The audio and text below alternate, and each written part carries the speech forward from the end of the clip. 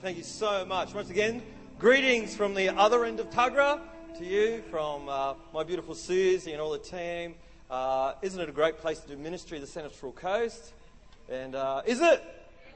Yeah, I think we just need to keep it a big secret. But I tell you what, it's a huge privilege to be here with you. And of course, we've known Phil and Julie probably not quite before the girls were here, but maybe a little while after that. And I tell you what, when you've got good people that are willing to lay down their lives for such a long term to make church exist in a community, you've got to take your hat off to them.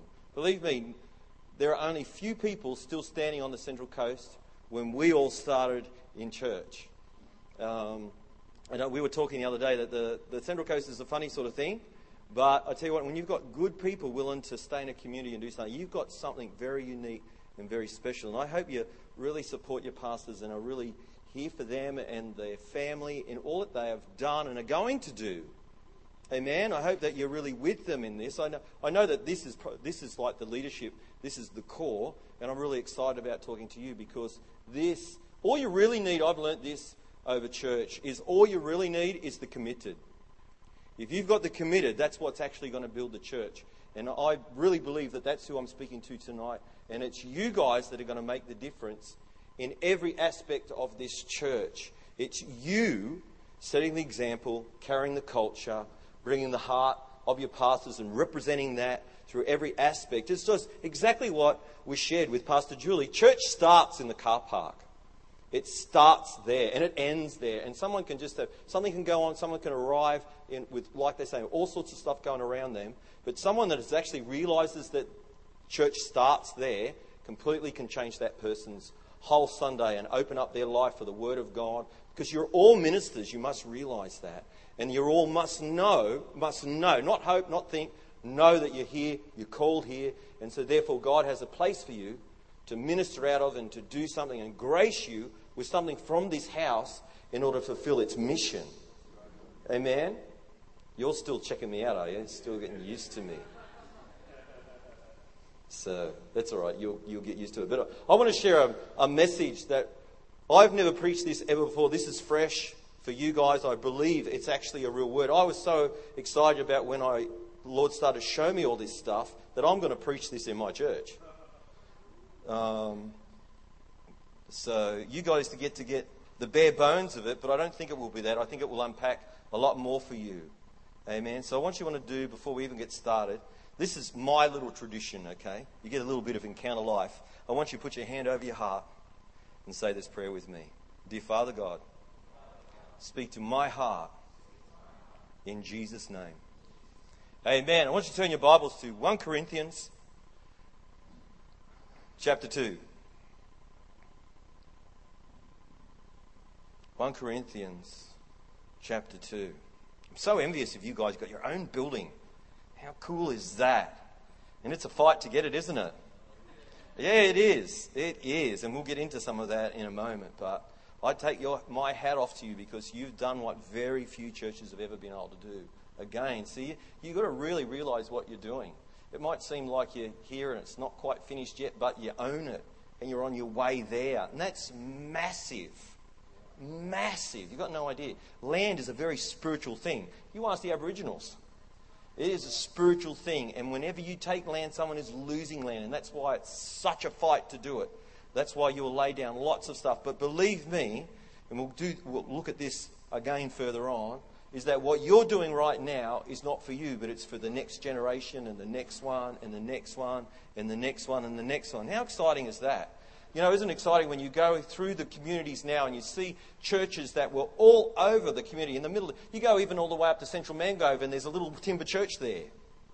But to believe me, in the context, we think, well, that wouldn't have been much. But I tell you what, some little farmers got together, sacrificed, built, got it together in the context of them, laid a lot of stuff down in order to get land and a building there. It's all relative, I've found that. For each and every church, it's the same. The same battle that you're facing, the bigger churches and smaller churches have faced, but in the context, in the relativism of where we are in our communities. Can you see that? And my hat's off to you. Just keep going, keep going, keep going, keep going. To keep doing that. I believe that this won't be just the first building that you'll build. The first of many, and families to come from this place, and the lessons that you'll learn, the things that you'll pick up from your pastors in order to do this again. Learn the blood, sweat and tears of what this really takes in order to take the gospel to the community. Amen? So take that on board, you know. But here we go. 1 Corinthians chapter 2 and starting at verse 4. This is Paul speaking. He says, "My speech and my preaching were not with persuasive words or human wisdom, but in the demonstration of the Spirit and of power. That your faith should not be in the wisdom of man, but in the power of God." Amen. So this is what I want to see. See, the power that you have, the only power that we ever have is the power that we demonstrate. Is the power that we release. Otherwise, we're just like a battery that sits there on the shelf full of potential. And here, it's full of potential. Who knows what sort of gifts, and for many of you, there is stuff that you haven't even really stepped into yet, mainly because you haven't come to the place and faith to demonstrate what God actually has for you and what is in this house to demonstrate. And in most things you'll see that even when Jesus was teaching the disciples how to move in the miraculous, it was all about demonstrating it. Demonstrating the kingdom of God. And it is always demonstrated through power. So what I want to share with you tonight is what I believe, just 10 things of how we display power as a leader, as a team, and as a church in the community. Is that cool? Because it really is, like Paul was sharing there, he's sort of saying, look, it's not about just being persuasive words. It's really not like that. And it's just so awesome, this church, because you have such a heart of worship. And I can see why people would want to come here, because you have the presence of God. We have something that Rotary doesn't have, that Lions don't have. We've got girls, for one thing, and those things. We've got better than the Mingara and all those sort of things, better than all those community organisations. We have the presence of God and the supernatural power of that. Again, who can bring their needs and like have it prayed for about your mum and her cancer? That's the demonstration of the power of God. You must never ever walk away from that. But I'm talking about how I think sometimes we miss the great things that God actually, how He demonstrates in our daily life the power that only really God can ever do in us. Because our behaviour, I want you to write this down, our behaviour always demonstrates what I believe. How I behave demonstrates what I believe. If you believe that church is important, you'll be in there. Who are those people that bring their kids on a Sunday night? Put your hands up. Who was that? Who was being congratulation? Amen, amen, amen to you. Because I tell you what, that's what makes, because you're showing your kids what's important. Man, I've been doing ministry for leading churches for, 20-something years. And you get people that have their kids and they come along, and if one's got this runny nose or there's soccer training or there's nippers or something, they don't show up for a couple of weeks and it's in. And you know those sort of people? Yeah, you don't have. They must be in my church, not in this church, probably. And then, yeah. And then of course, very few people ever are willing to challenge their kids to come on a Sunday night, to get that twice a Sunday, get in there, get committed. And what happens, I can tell you, I can show you it over and over again. What happens is people then, when those kids then become teenagers, when they start to get attitude, when they're starting to work out what they are now they're starting to find out, what do I believe? Now these parents are now hit with the whole thing of, these kids don't want to go to church anymore. And of course, guess which service they're trying to encourage them to go to? The Sunday night where all the young people are. But they think, no, what do I want to go to that for? You don't ever want to go to that. They don't say it, but see, it's like that. People, believe me, as kids, they will listen to what you say, but they'll follow what you do. And I can easily see what a person believes by simply how they behave, what they do, how important church is. what they truly believe about God. It's always demonstrated, not in their prayer, not in their serving. Well, that's part of that, but all the religious stuff, not whether they raise their hands or not, it's their life. Believing is always demonstrated in behaviour. And so it's like this. It's the Bible that I do is the Bible that I believe. That's the only Bible you believe, is the Bible you do. You've got to understand that. You might know heaps of Bible. I'm not talking about that. It's the Bible that you do is the Bible that you believe. Isn't that funny? It's like the people... Guess who gets the most amount of people healed? Is the people that pray for the people that are sick the most. It's true, The people that go after that. The people that get financial breakthrough, guess what? Those are the people that actually apply the Bible, what it says, and they believe it, and they do it, and therefore they get the financial breakthrough. Have you noticed that? That's why those guys that are doing seminars and teaching people and pastors saying it over and over and demonstrating, if you'll tithe, if you'll be committed, you'll get God will open up the windows of heaven, He'll pour down so much blessing that you cannot contain. But what you have to do is believe it. And that means you do it. And then guess what happens? His blessing, His protection, His favour starts to go. But what we want to do is we want to see it first before I will do it. That's not faith. So it's the what? It's the Bible that I do is the Bible that I believe. Very, very important. So what I want to hear is see this. So it's all about, again, right? Power is the power that I demonstrate, which is all about what I believe. So the number one power I believe that we get to demonstrate on a daily basis is the power to give. In John chapter 10 and verse 17 it says, "Therefore my Father loves me because I lay down my life. I lay it down that I might take it up again. No one takes it from me, but I lay it down of myself." I have the power to lay it down. Say, I have the power. I have the power to lay it down. I have the power to give it. I have the power to give it.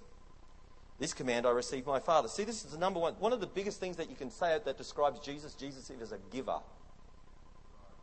He is a giver. It's a fundamental thing of demonstrating the power of God in your life is being a giver. And giving of all that you are. See, Jesus gave, what did He give? He didn't give money. He gave you much more than that. He gave Himself. He laid it down. He was willing to lay down, and us as His disciples, we need to learn how to be givers as a lifestyle, to believe in giving. To not do it, He says, no one makes me do it. There's no have-tos in the kingdom of God. It's all get-tos. You get to lay down your life. You get down to lay down your old, selfish, sinful, broken life so that you can take up Jesus' resurrected life for you. Is that the gospel or not? Is that the gospel or not? Come on, talk to me. Come on, this is C3, isn't it? I thought you was going to be crazy. This, you get to give your life for a greater purpose than your own. You get to lay down your life, and this is the whole thing. When we go to work, we prostitute ourselves every day to our boss. We sell ourselves, our time, our resource, because our time is the only thing we can't get back. Whatever you spent your time doing today was how you spent your life. And what we do is we exchange. I will lay down my life to drive a truck. I will lay down my life to operate IT stuff. I will lay down my life to lay bricks. I will lay down my life to whatever it is. I lay down my life, and in exchange for that, I get money. And that money that I have, that's why people hang on to it. Because that represents my life. And that's why when we come to church and we give into buildings and give into ministry, we are laying down our life. You don't have to, but you get to. So that you can take it up again. The life that Jesus took up was different than the life that he laid down. Is that true? It was a supernatural life that He took up. A supernatural life that He took up wasn't the same one. And we must realise that that's whenever we lay down our life for the kingdom, the life that we take up out of that is supernatural. And we need to learn that the most powerful thing we can do in our life is give. Is give. That's how Jesus demonstrated his great love for us, that he gave his only son, gave his own life. And sure, it was, and that's why sometimes giving affects us so much. That's why we war against it, because it is, I know of nothing else more spiritual. You think land's spiritual? Money, to me, is one of the most spiritual things there is. Jesus described it like this, is that there are only, God, he only ever compared God against one other thing, and that was mammon. Money. You will either serve one or the other. Isn't that funny? Didn't say fame, didn't say beauty, he didn't say recreation, he didn't say the arts, he didn't say anything else. He said money. Money. I believe there's, for me, this is what I believe. I believe you've got revival in church if you've got three things. That anything be established by 2 or 3 witnesses. That's my doctrine, okay, on anything. Is this. If you've got a full house, you've got a full altar, and you've got full offering bags. How often have you gotten just 2? We get 2 all the time.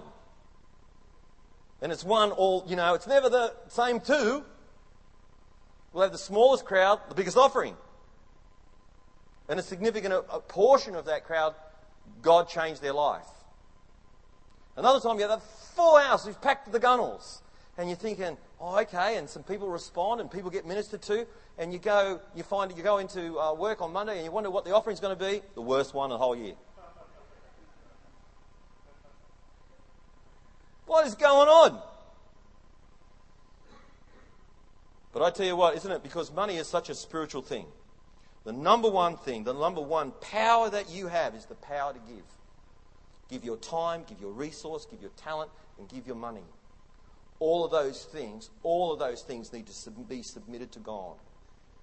All of those things. Because if you learn to rule over those things and be a giver of yourself, wholeheartedly, not holding back. See, Jesus didn't have to die for us. He chose to. Which is, again, okay, so leads me on to, and I'm so proud of myself, and Jai will tell you, if Muzz has got numbers beside his points, you're in revival right now, I tell you. You're actually experiencing a miracle. Number 2 is, of course, the power to choose.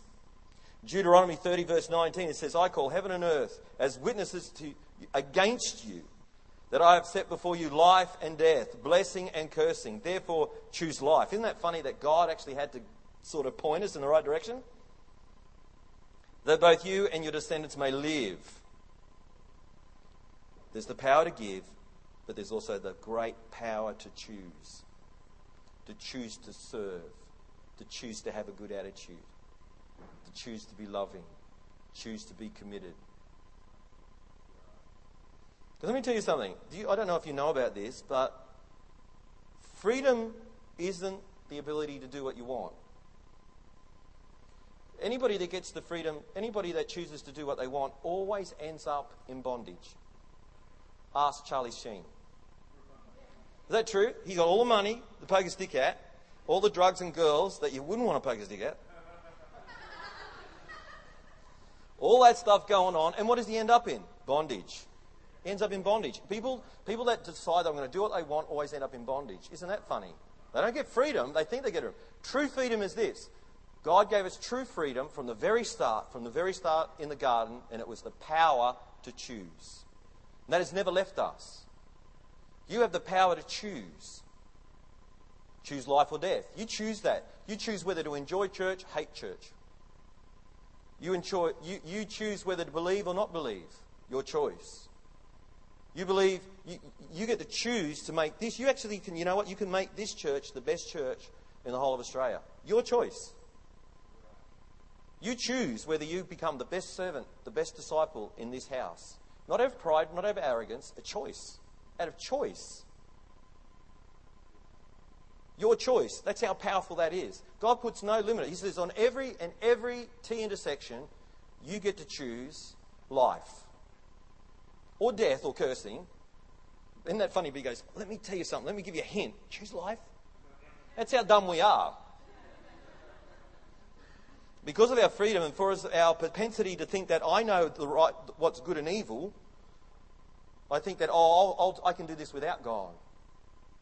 We cannot. We were never designed to do life without God, without life. We need to always choose the tree of life. And as leaders in this church, let me say, are you choosing life for people? Do you choose to bring life? Do you choose to be the person that is full of faith in your road? Do you choose to be the person that is the most loudest person, the biggest amener, the greatest enthusiast for your pastors? It's your choice. Or are you just an observer? That's a choice. You're making them even now. You're making a choice. Will I just listen to him or will I believe him? Will I choose life or will I choose death? So you can listen to even this sermon tonight or this message, and you can either get life or death out of it. You'll get you'll be enthused or you'll be condemned. You'll see what you're doing wrong or what you're doing right. You'll be encouraged or you'll be discouraged. Has nothing to do with me whatsoever. Because you have that power, not me. I'm having a great time up here. Number 2 is the power to choose. Number 3, we're still sticking to the plan. That's really awesome. Okay, the third one, it could get lost real quick, is the power to believe. Jesus said this to a man, of course, who Jesus was about to, and I love this scripture. I've meditated on it. It says, if you can believe, they'll say Mark 9 verse 23, if you can believe, all things are possible to him who believes. Isn't that amazing? Now, how powerful is that? That's why I say, isn't that? So it's literally like, whatever I believe I can have. Whatever I believe, I do. Whatever I believe, I choose. I have the power to believe. Your life right now is the absolutely direct result of what you believe. What you believe about what your parents have done to you, what you believe education has done to you, what you believe is happening about money, what you believe about your pastor, what you believe about my haircut, what you believe about Ray-Ban glasses. It's all going through. It all comes down to that, is what you believe about that. And believe me, all those things, it is true, but let me just give you this point, this thought. Jesus says this, if you can believe. Then there's a comma, because it's like, okay. But the reality is this. The Message Bible says it this way. There are no ifs for believers. It's not, I wonder if people are going to show up. I wonder if we're going to have a good service today. I wonder if people are going to get saved today. I wonder if. That's not a believer. The believer is, people are going to get saved today. This is going to be a great day in the house today. People are going to get healed today. Marriage is going to get restored today. The car park's going to have the most awesome people in there today. Amen? See, and all that, isn't that amazing? All because there's no ifs for believers. And believe me, there's no ifs for leaders. There's no ifs. It's all about, we're going to do this. We're going to take this thing forward. We're going to lean into it. Isn't that powerful? So we get to give the power. I couldn't give that to you enough, the power to give. I think we lose that because sometimes in this whole... That's why Paul... You see what? Paul didn't come with smart preaching. All of this stuff, you can do all of this. It has nothing to do with preaching. It has everything to do with power.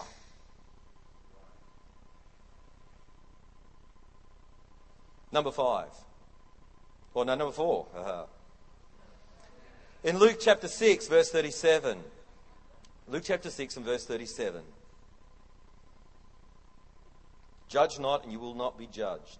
Condemn not, and you shall not be condemned. Forgive, and you'll be forgiven. The fourth power that we have is to forgive. The power to forgive. And believe me, as a team in church, this is the lubricant. This is the thing that keeps the machine from overheating. Is forgiveness.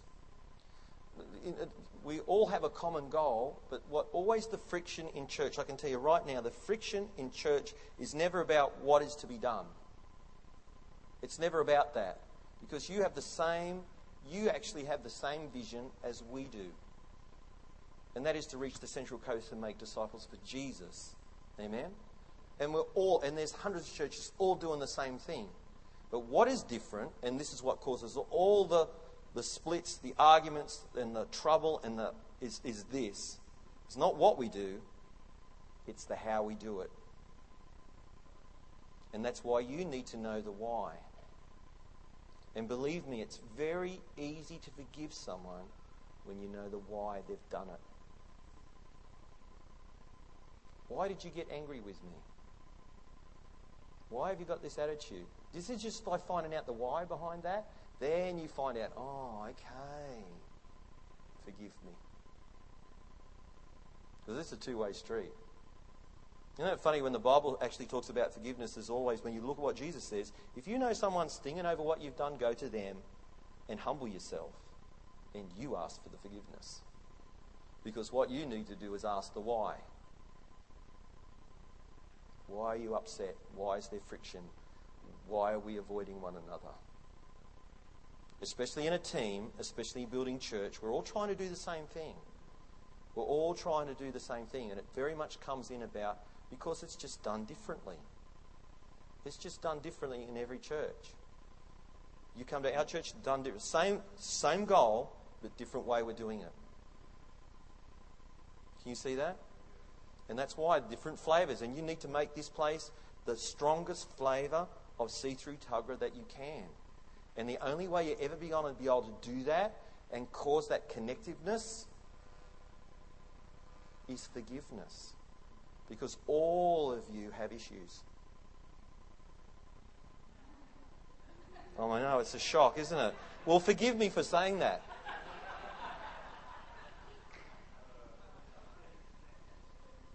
You know, and Jai will tell you this, I've been starting off every message, and I forgot to do it tonight, but I could slip it in now, since we're talking about this, is that I'm always saying this, and because I had a word once about this, and it's probably a prophetic word for each and every one of you right now, I could give it to you, and it will equate to all of you, and it's true, and it's that I actually know what your problem is. I actually, Drew, know what your problem is. Why you've got brokenness, why you can't get over stuff, why your life won't go forward, why you can't trust God, why you can't trust leadership. And it's all, whatever the issue is, why you are stuck in something. And you know what your problem is? You just don't really realise how much Jesus loves you.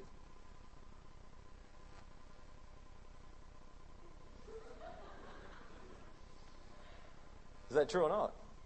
Now that disarms everything. When you think of that, now you just sit there now, what's my issue?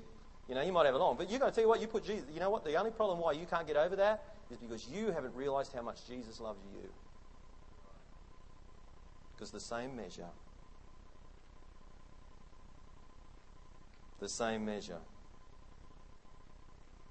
will be given to you. Grace. Believe me, the first person you have to give grace to is yourself. But that's not a license to get up everybody's face. I think Tozer said this. I don't know it, I just know it's true. The most healthiest thing for the human soul is forgiveness.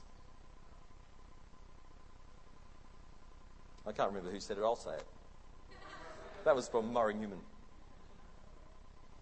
It's the most healing thing for us all. It's the most healthiest thing. To be forgiven and to forgive. Who knows that's true? Any divorced people know that's true, hey?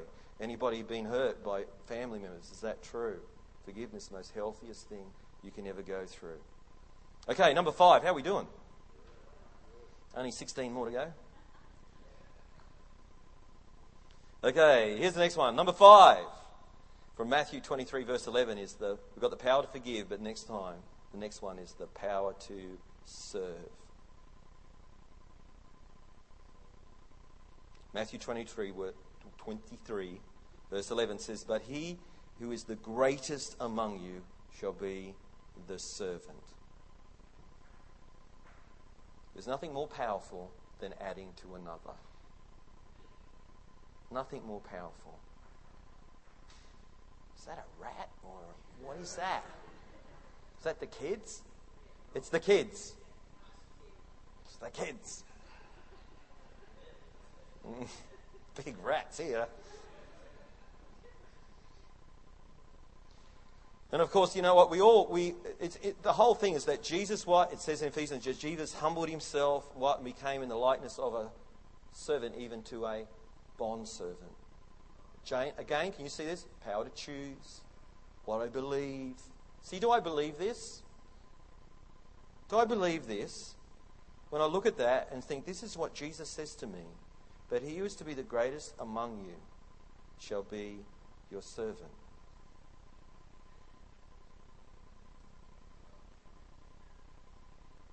Let's just think about that for a moment. Do I believe that? Because, as I've told you before, you can find out whether you believe that or not, whether you do that. Because let me demonstrate that believing thing again. We all know that exercise is good for us. We all know that eating nuts and berries and roughage is good for us. But who does it? Amen. I've proved my point. We actually don't believe it. See how stupid we are? We think that I can ignore the truth, I can ignore it, and it won't affect me. It will affect me. So if the Bible says things, it's interesting. I like what one of my favourite writers, if you can ever get a good book, is a guy called, I think is Willard. Dallas Willard. He's professor of sociology at the University of LA, a born-again, spirit-filled Christian. And he says this. He says, the whole question is not about what would Jesus do. That's not the question for us.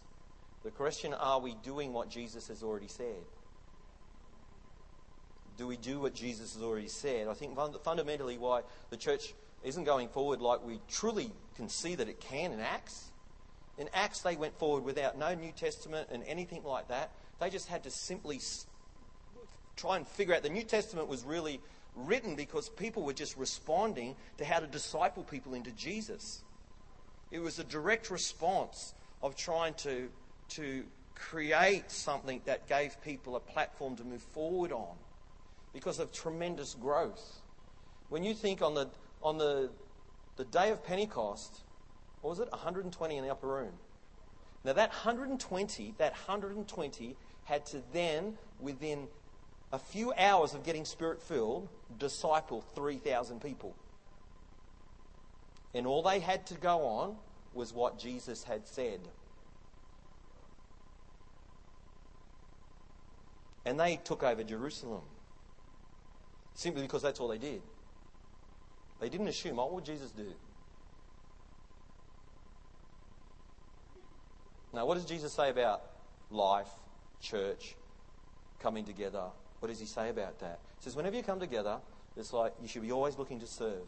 Always looking to see what you can do for people.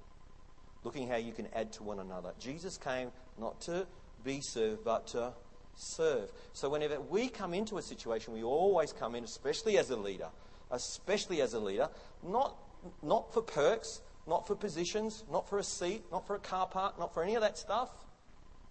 It's only to serve. It's only to serve. It's only to make church a better place for others. You must never forget that as a leader. You must never forget that. It's not being able to tell people what to do. It's to facilitate the work and the life of God through a church. That's ministry. That's leadership. Is that cool? It's gone real quiet on the serving one. It's good, isn't it? You need to learn to be able to serve. You need to be able to do that. And it's amazing what happens when you do that. What happens? It's funny. Hey, can I just give you a little testimony? Now, I'm busy on a Sunday mornings like your pastor are too. But one morning, isn't this funny? One morning, the Lord spoke to me about working in the car park. Putting on a yellow vest and running around out with a big straw. We get our guys straw hats, occupational health stuff and all that sort of thing. So they're running around out there with it. And I, for the first time ever, stole one of these things and running around, not doing what I was supposed to do because I didn't know how to do. So causing all sorts of havoc, parking people where they shouldn't have been parked, letting people through that shouldn't have been allowed through, you know. But while I was doing that, do you know what? While I was doing that, I met a man that gave me a cheque for $100,000.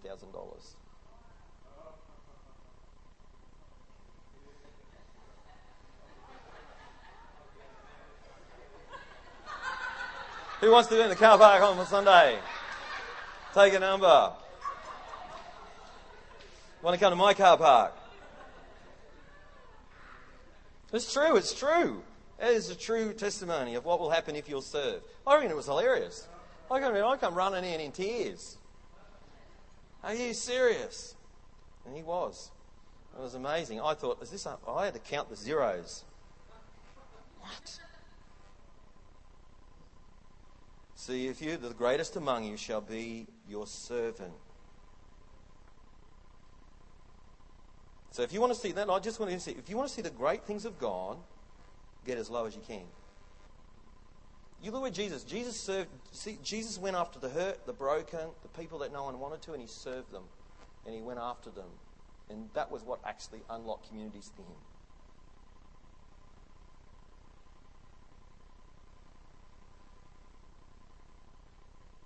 Number 6. Man, you just think a lot, don't you? It's just like you can hear the gears whirring from here. Number 6 is the power to help. Luke 5, verse 7 says, So they signaled to their partners in the other boats to come and help them. And they came and filled both boats so they began to sink. You know what? It's pretty amazing here. You know what? You've got to realise that you're in for something pretty amazing in God. I truly believe it. But the only way it can ever be brought in, of course, you all should know where this is from. This is, of course, when Jesus starts to call the disciples. Peter's caught nothing all day, and then all of a sudden, he needs help now because all of a sudden God's breathed on the situation, and he actually can't handle the blessing of God. And the only way of containing that is help. Help. When people need help in what they are doing, ministry, church leadership, is always about help. In fact, if you look in Romans 12, when it lists the gifts, leadership in that context can also be talked about as help. To help people. To help people. That's what a leader is in the context of when Jesus talks about it. It's about helping people. So even when there's these people that all of a sudden have got the blessing of God on their life, a move of God in their life, they need help. They need help. People are struggling with life, need help to carry their burdens, deal with their issues. People need help, and it's the power to do that. And all of you have a power to help someone. It doesn't matter what you'll preach, it doesn't matter what you say, it's what you do demonstrates what you believe. And when you do what you believe, power is released. Power gets released. When you step into what God is doing, you believe in what God is doing, and you behave appropriately, power gets released. They brought in the biggest net-breaking, boat-sinking load that Peter had ever seen. It was miraculous. It scared the living daylights out of him. He started to repent straight away. In the whole story, once they brought this in and he then fully saw what had happened, it not only touched him, but touched his partners, who also became disciples of Jesus. Why? Because they helped. And I know this, when you help someone, you get in on their blessing. Number 7. How are we doing? Good? So let me just back up a little bit. Let me really let you see this as a team doing church. Do you come to help? Or do you come to critique? Do you come to criticize? I preached a sermon when I first took over our church and reworked a whole lot of things. And in Isaiah, I think it's 45, it says this. He says, your builders will come to you and your destroyers will flee from you. I think in the NIV it says your wreckers will flee from you. And I challenged the church right there and then. I said, you're going to make a decision right here and now. Are you going to be a builder or a wrecker? And it literally was like they could have printed T-shirts. Are you a builder or a wrecker? Because in context, when people would start to talk about stuff and be negative, it would be questioned. Are you building or wrecking here? Are you helping or are you hindering? And you need to be a helper in all aspects. And believe me, and I've taught this in Bible colleges, I believe, you know, you probably have rosters and all those sort of things here, do you? Musicians and different things. Let me tell you something. A roster is the bare minimum. It's not the maximum. It's the minimum. Let me tell you something. Like I said, I've been in church for 47 years. For 47 years, I have never been on a roster.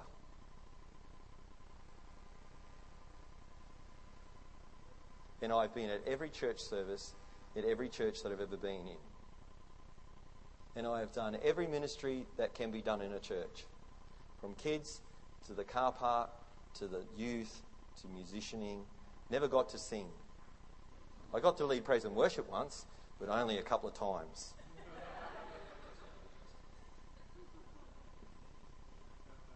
Definitely didn't get on that roster. Because I learnt this. I could see that. I watched people who would just come for the roster and just do the thing on the roster. I sing, so I watch the chairs get put out.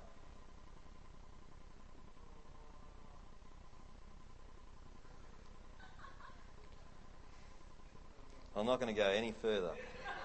I think I hit a note. Don't worry, I watched that in my own church too. But I'm really pleased. But let me tell you something. I can tell you this, and I'm not saying, can I brag for a moment? That every one of my praise and worship leaders is a praise and worship leader because the only reason why they are allowed to do it is because without me telling them, I just would see them as a singer help do other things. Powerful. It affected me. So much so that they're now in, if you like, the prima donna thing in our church. And everybody can't figure out, how do you get to do that position? I'm not going to tell you. You know, but you're not allowed in my church anymore. Except for Jai, I'll cut your tongue out on the way home. You have to be able to help, not watch people sink under the load. Number 7 is, this is great, eh? I can't wait to preach this. They'll either so hate this that they'll come here, but sucked in here has already got this.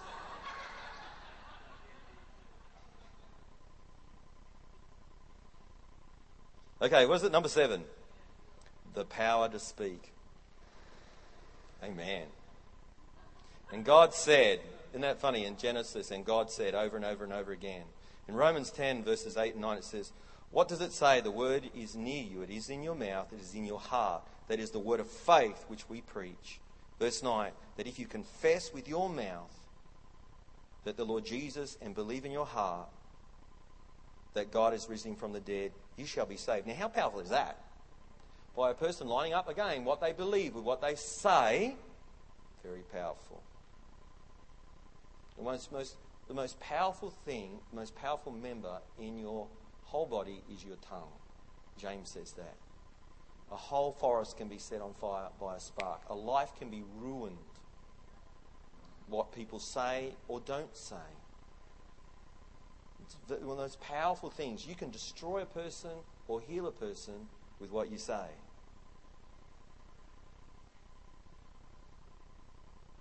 The most powerful thing that you have is the power to speak, the power to articulate. And that's one of the most powerful things that represents our God. Our God is a speaking God. Our God speaks things into existence. And when you start to confirm, when you start to confess, when you start to proclaim, when you start to speak life, when you start to speak healing, when you start to prophesy, all those elements, and you look at the gifts, the amount of those that are simply all about speaking. The life that we can bring to people through what we say. I think it's so powerful. You know, I just love the encouragers in our church. I love the exalters in the ministry. I love people that can actually speak life, but realise the power of their words. The power that you have when you speak to someone. The power that you have in the car park when you sincerely and authentically welcome people. When you sincerely take time and actually go past the surface and ask those sincere questions about how you're really going. Can I pray with you about that? How about we believe together? Those words are some of the most powerful things that person has heard all week.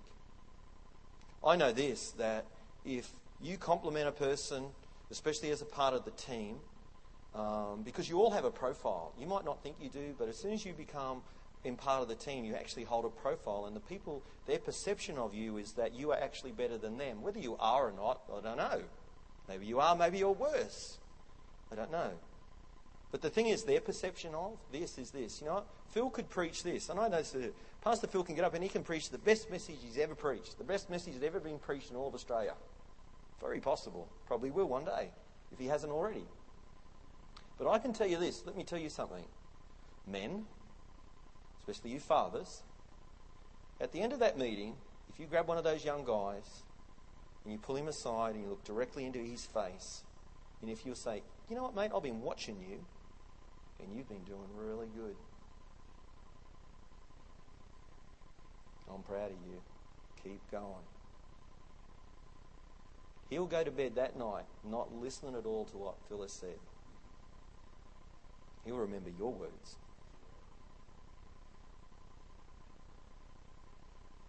One of the most powerful things we have is the ability to speak. Number 8. We're even on time. Bless Jesus. Number 8, from Proverbs 14, verse 1. I can't believe how structured this is. This is pretty amazing, eh? Even Jai's going, he's thinking, man, what's going on? It must be because a special thing. I think this is actually for you guys. That's what I believe, because I'm never like this. Not at all. Yeah, thanks, eh, Jai. You're in the car park next week.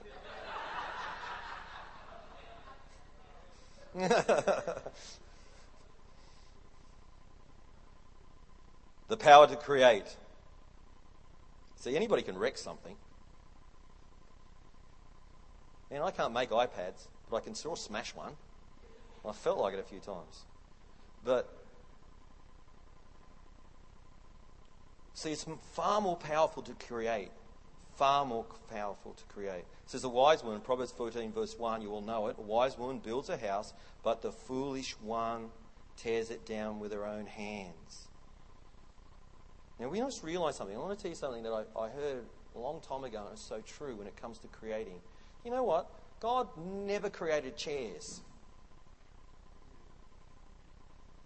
He just dumps Adam in the middle of a forest, in a garden, and stuff, raw material all around him. The raw material of people, the raw material of a community. And yet he's given this amazing ability to create. That one day a man saw sticks on the ground and thought, you know what, if you lash these things together, and I set a log up on its end, you can sit on this and not have to sit in the mud. And the chair was invented. And on and on and on and on, and we've done stuff with the raw material that God has given us. Can you see what I'm saying? God does not give... It's when you actually think of it, see, and we're waiting for God to do creative miracles, when God has actually got the raw materials around us to do it. See, you're wanting better people in your team, you actually have the raw materials right in front of you. You have to bring it up out of them. That man of God, that woman of God, that musician, that singer, that facilitator, that Bible teacher, that preacher, that evangelist, that prophet. Is literally like raw material. They are a stone God never made any statues. Have you noticed that? There's none of them. None of them. There's just rocks everywhere. But you put the rock, a piece of pure white marble, in the hands of someone like Michelangelo. And I don't know, I've never got to see it, but a good, close friend of mine was telling me that Michelangelo, and I've heard that they have demonstrators of some of the works that he was working on, and they're all through the city of Venice. And that he would actually, and one of them is a lion that he was carving before he died. And the lion is appearing. He didn't do the rough. He didn't chop them out roughly and gradually get it finer and finer. He actually would make the image appear so that, like the famous David, the nude guy, would have just appeared. The face come out of that rock, and then the awesome abs and all that stuff all come up out of that as a whole. He made that thing. He created a statue out of the raw material. Look at this, instruments. All these things sit around until someone creative gets hold of them and creates an atmosphere. One of the most powerful things that God gives us. See, that's what he says. I don't come with you with just fancy words of preaching or arguments. I come to you with a demonstration of power. And all of you that are in the creative, there's power. Never, ever forget that. All these things are powerful in their own right. The power to give, the power to choose, the power to believe, the power to forgive, the power to serve. It's not just giving and choosing and believing or forgiving or serving or helping. No, it's the power to them. Because you, as a disciple of Jesus, Spirit-filled, speaking in tongues, raise the dead type Christian, everything that you do is now infused with the life of the resurrected Jesus, the Holy Spirit, in behind everything that you do. Do you understand that? Do you understand that? That's why it's different when these guys play songs than the guys playing them at the pub. That's why it's so funny, because from our particular movement, and in your movement too, people try to get hold of the songs and play them in churches, and they try to get the best musicians to do it. And it doesn't have the same thing. Because you've got to have someone that knows the power of creativity, the anointing, and what they really want to create. And of course, they've got to have a heart to serve. They've got to have a heart to give. Number 9. Was 9 funny? Number 9 is funny to someone. Okay, whatever. And of course, this is the all-time prevail of all prevails, I suppose, in 1 Samuel 17. Who knows what that is? Okay, David and Goliath. Need to do a bit of Bible teaching, Pastor. I do too. Anyway, we'll get into that. I'm trying to get my church to read their Bible. It's a uphill, I tell you. It's not about what would Jesus do. It's what has Jesus said. Scary, that statement, and I hate it too. But it's so true. In 1 Samuel 17, we're going to read about the power to prevail. And so David prevailed over the Philistine with a sling and a stone, and struck the Philistine and killed him. But there was no sword in the hand of David. That's prevailing. Prevailing is like that. In my heart, when I was working through this and prayerfully, it was like, I almost wanted to say the power to have victory. But that's not really, when I studied it and wrestled with this, I really came up with that. And I got prevail, and I thought, that's in the Bible somewhere, isn't it, Lord? Prevail. It's not something that I use. I don't say, I prevailed over the lawn today, Susie. With the mower, I prevailed. It wouldn't start that stinking thing, but I prevailed. It's not, I don't say that. Anybody here say that? Nah, it's not a one word. And so, nah, it's not, is it? Not a long word. So I prevailed. So David, it says he prevailed over the Philistine. Man, you got to learn. I tell you what, this prevailed thing got me going because I've seen no one prevail like Pastor Phil and Julie. Prevail. Wrestle this thing with only a rock and a sling against all sorts of stuff, all sorts of things, but to prevail again, to never, ever, ever give up.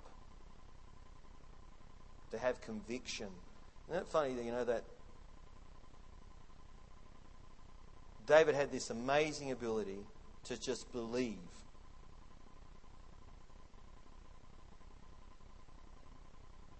And because he was able to believe, isn't it interesting when you look at this and this whole list down, can you see how they all link together? How one is part of another, and you can't have one singularly sitting out there, well, I've got this power. And actually, to have one of those, I think you're going to have them all. They won't work singularly. But I think they all work actually towards this because so many people want power to just solve it, power to just overcome it, power to just do that. But David, it says this, he had to prevail, which is a whole different, it's like wrestle with him. He had to contend with him. He had to actually face Goliath with the taunts, the name calling. And believe me, it was probably PG'd for the Bible so that it could be printed. He would have said all sorts of things, done all sorts of gestures at him. He would try to humiliate him as much as he could, and then he was going to do the ultimate humiliation and kill him in front of all of his family and army and king. But David prevailed. He stood up to that big giant and he says, man, I'm not only going to feed you to the birds of the air, but that army behind you as well. Drew the line in the sand. He goes, I am not backing down.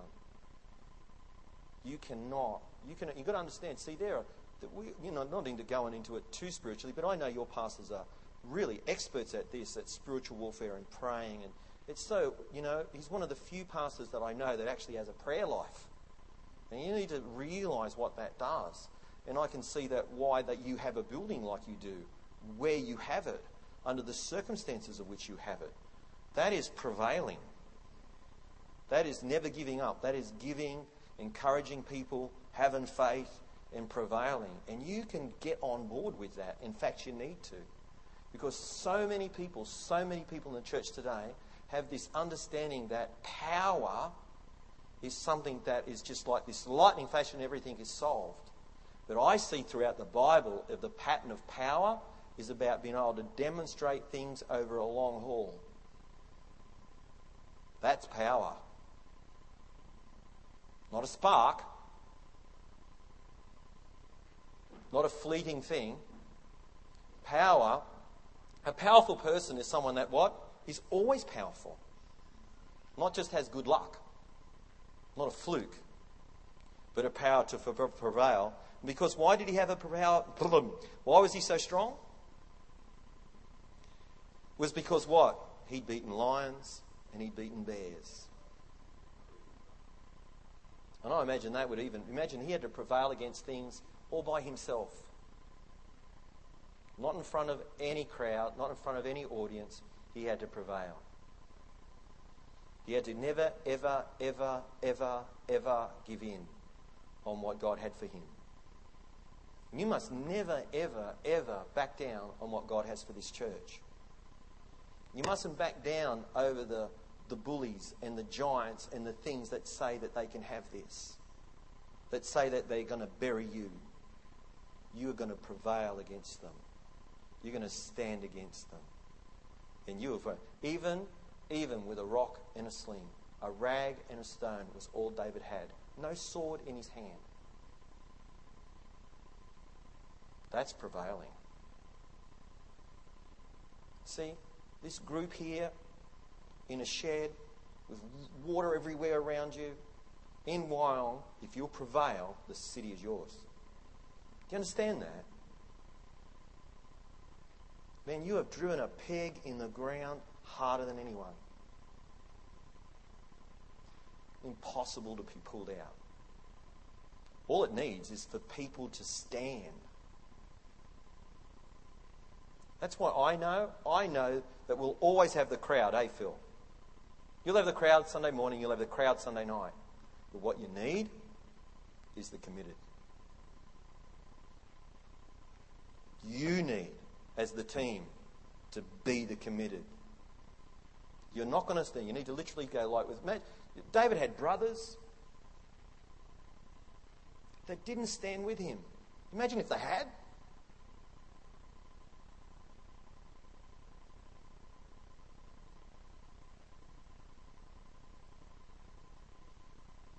Number 10. Lucky last. I believe that one of the most, I suppose these are 10, all these are great 10 things. The power to give, the power to choose, the power to believe, the power to forgive. That's so good, isn't it? The power to serve, the power to help, the power to speak, the power to create, the power to prevail. And this one sums them all up. The power to love. 1 Corinthians 13, verse 4. Aren't you glad? This is a really cool sermon, hey? I should come here more often. We should just have a secret meeting, can we, every couple of months? And I could get really good messages and sell them.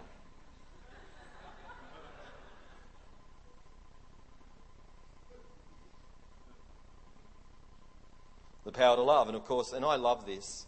Let me tell you something. If Murray Newman was ever going to write a book, the name of the book would be called this. Just Love Them. Because you know what your problem is, don't you? Your problem is you just haven't realised how much Jesus loves you. If you're angry right now, if you're disappointed right now, if you're struggling right now, how much does Jesus love you? Does he love you right now? Does he care right now? What's the answer? Yes. And you have to admit that. Yes. Because that's my problem. I'm not letting Jesus love me. That's why I've got no faith. That's why I'm not serving. That's why I'm not giving. Because I haven't realised how much Jesus loves me. 1 Corinthians 13, verses 4 and 8. Love suffers long, is kind. Love does not envy. It does not parade itself, is not puffed up, does not behave rudely, does not seek its own, is not provoked, thinks no evil. It does not rejoice in iniquity, but rejoices in the truth. Bears up under all things, serving. It believes all things. It hopes all things. It's creative. It endures all things. It prevails. And I love this last bit. Verse 8. Love never fails. The most powerful thing that we have, church, is love. Not our love, but the love that we've allowed ourselves to be loved by. Most powerful, let me tell you something. The most powerful change agent in your life is the love of God. You'll change in the direct measure that you have allowed God to love you. Let me say it another way. You love you as much as you allow Jesus to love you. That's healthy self-esteem. So the areas that I'm embarrassed about or I try to hide away, that's the area, that's the area that I haven't let Jesus love me in. Does Jesus love me when I sin? The answer is yes.